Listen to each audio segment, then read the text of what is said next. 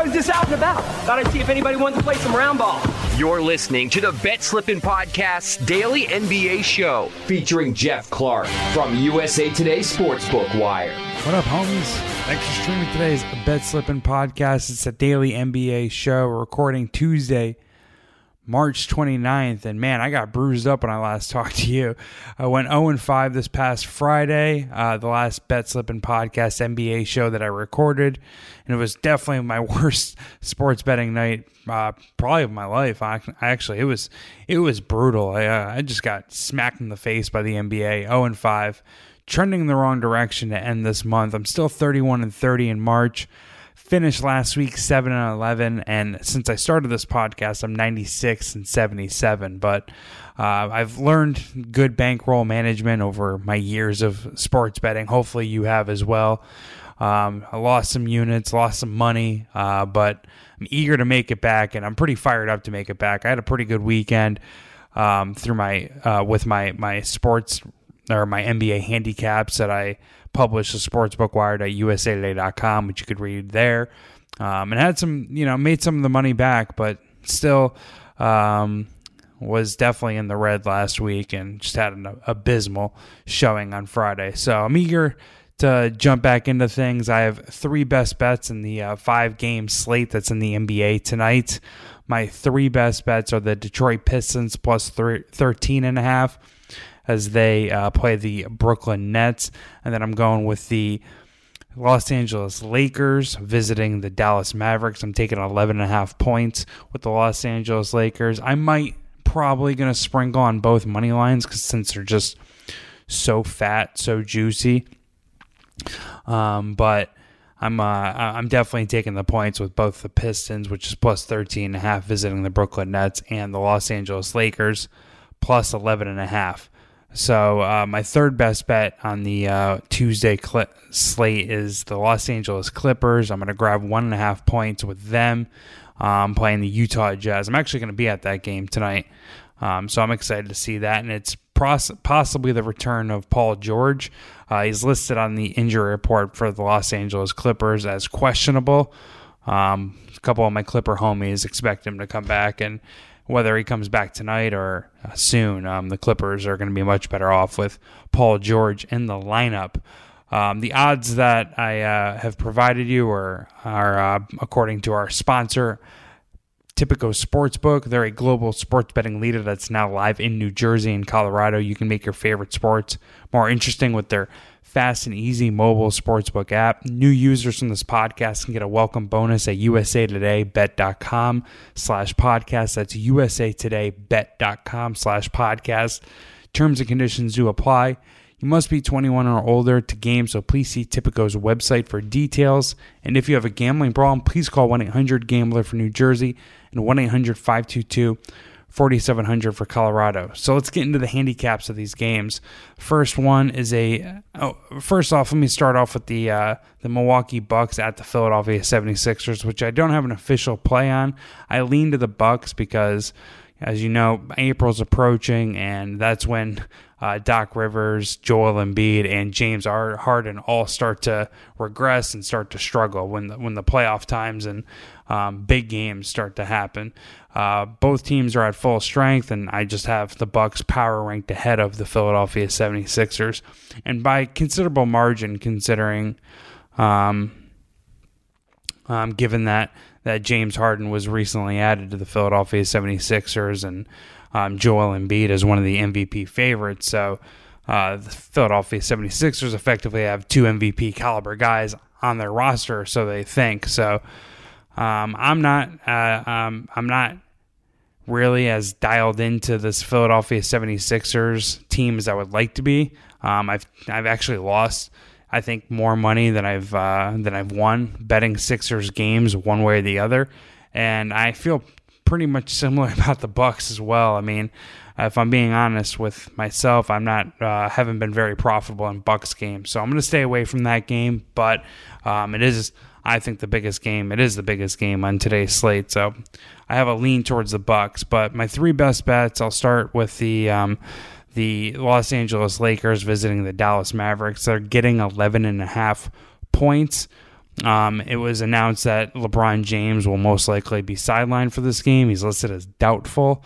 And also, actually, Anthony Davis was upgraded from out to doubtful. So Anthony Davis is getting near full health and might be making his return before the end of the regular season. But I'm essentially going with the Lakers because everyone's too scared to bet them.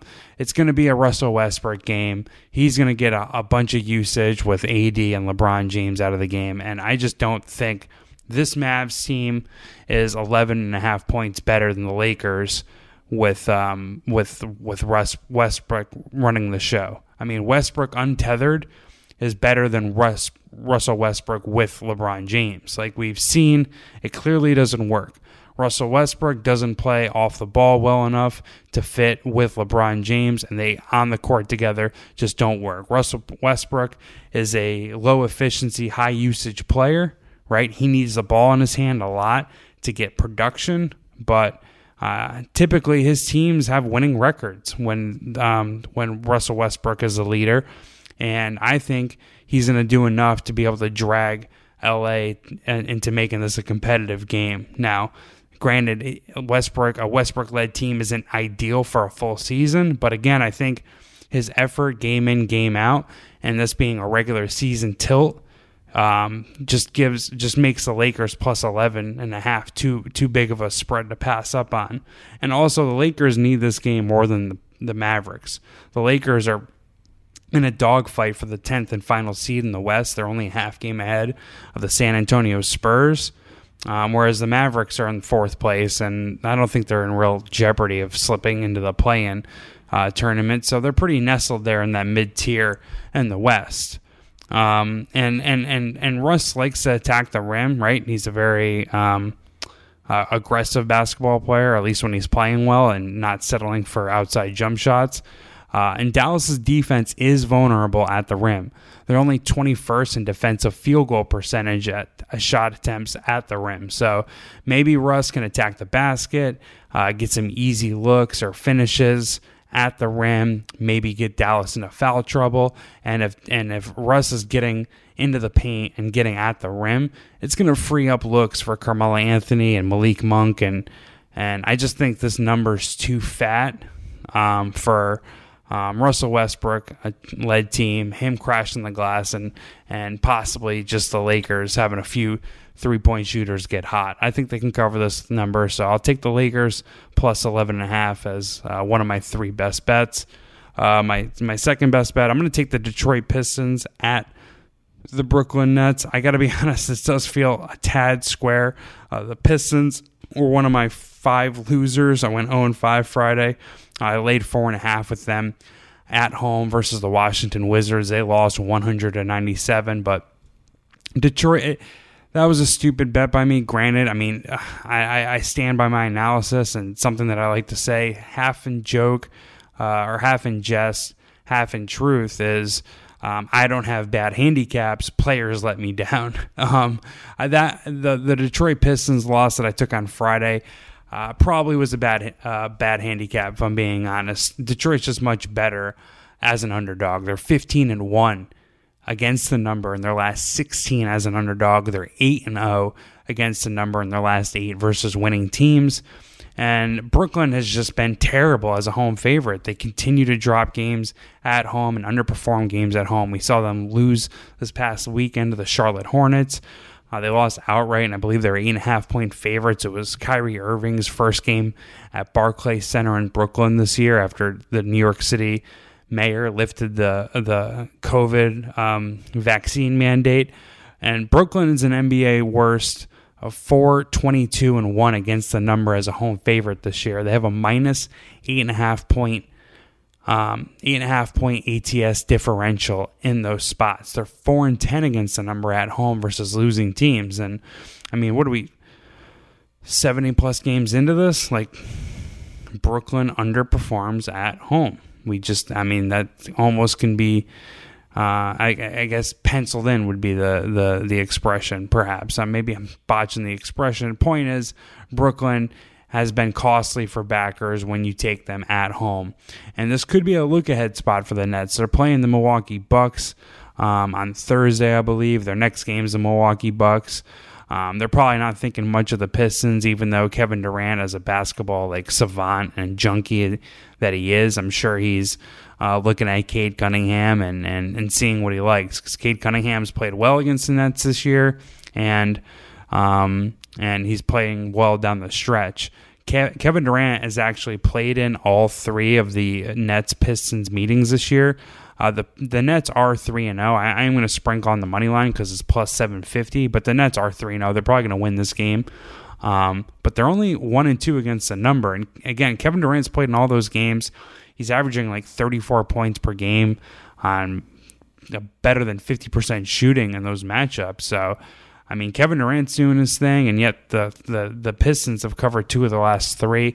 I also think we're getting some value because due to the absence of Jeremy Grant. He's Detroit's leading scorer this year, and it was announced that he was going to miss the rest of the season with some injury, some maybe tank injury or a legitimate injury. Either way, Jeremy Grant's not going to be in there.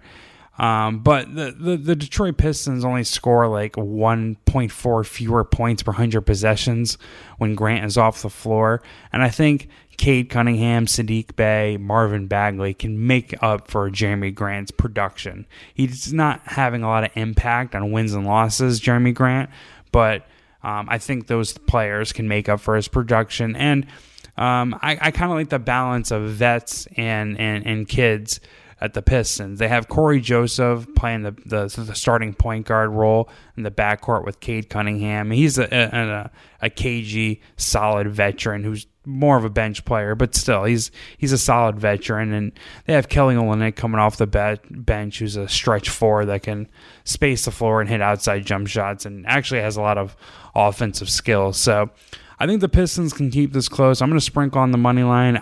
It is almost like a shockingly big number, I'll say that, but I'm going to take it. I'll take the Pistons plus 13.5. And then the final game that I'm actually going to be at tonight, I'm taking the Clippers plus 1.5 points. It could be the return of Paul George, but I just feel like this is a trap line.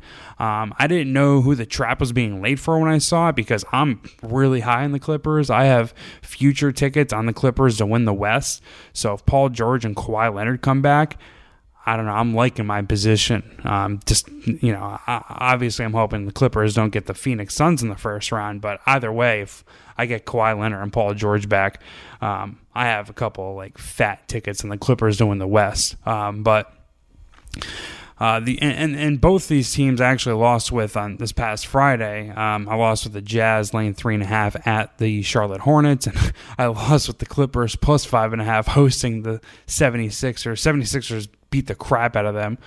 But I continue to insist that the Utah Jazz are frauds.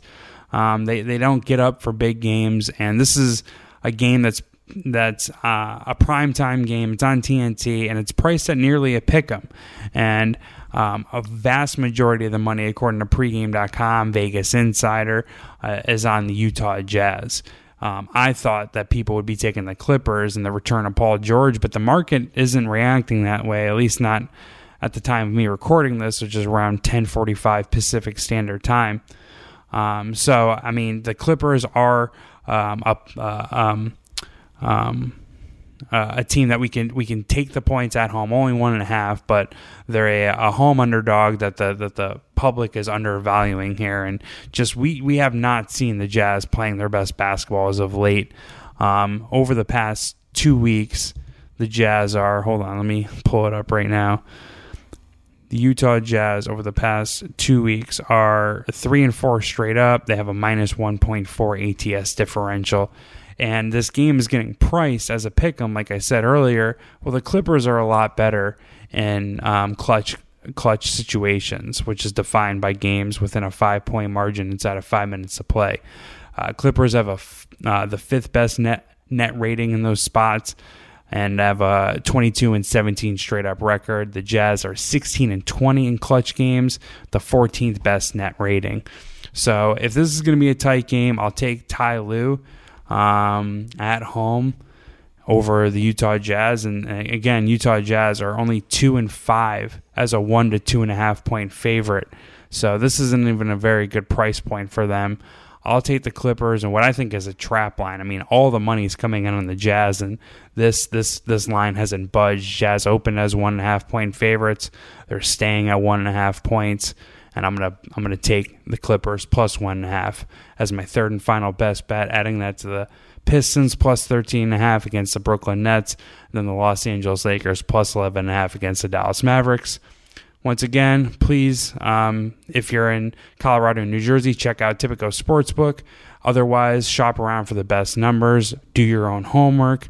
Always check for the most up-to-date injury reports. And best of luck whether you fade or follow me. Let's get this money back. I had a terrible Friday, but I've been killing it this past weekend. I'm gonna get back in the winning column. Let's get this money. Peace out. Thought I'd see if anybody wanted to play some round ball. You're listening to the Bet Slippin' Podcast's daily NBA show featuring Jeff Clark from USA Today Sportsbook Wire.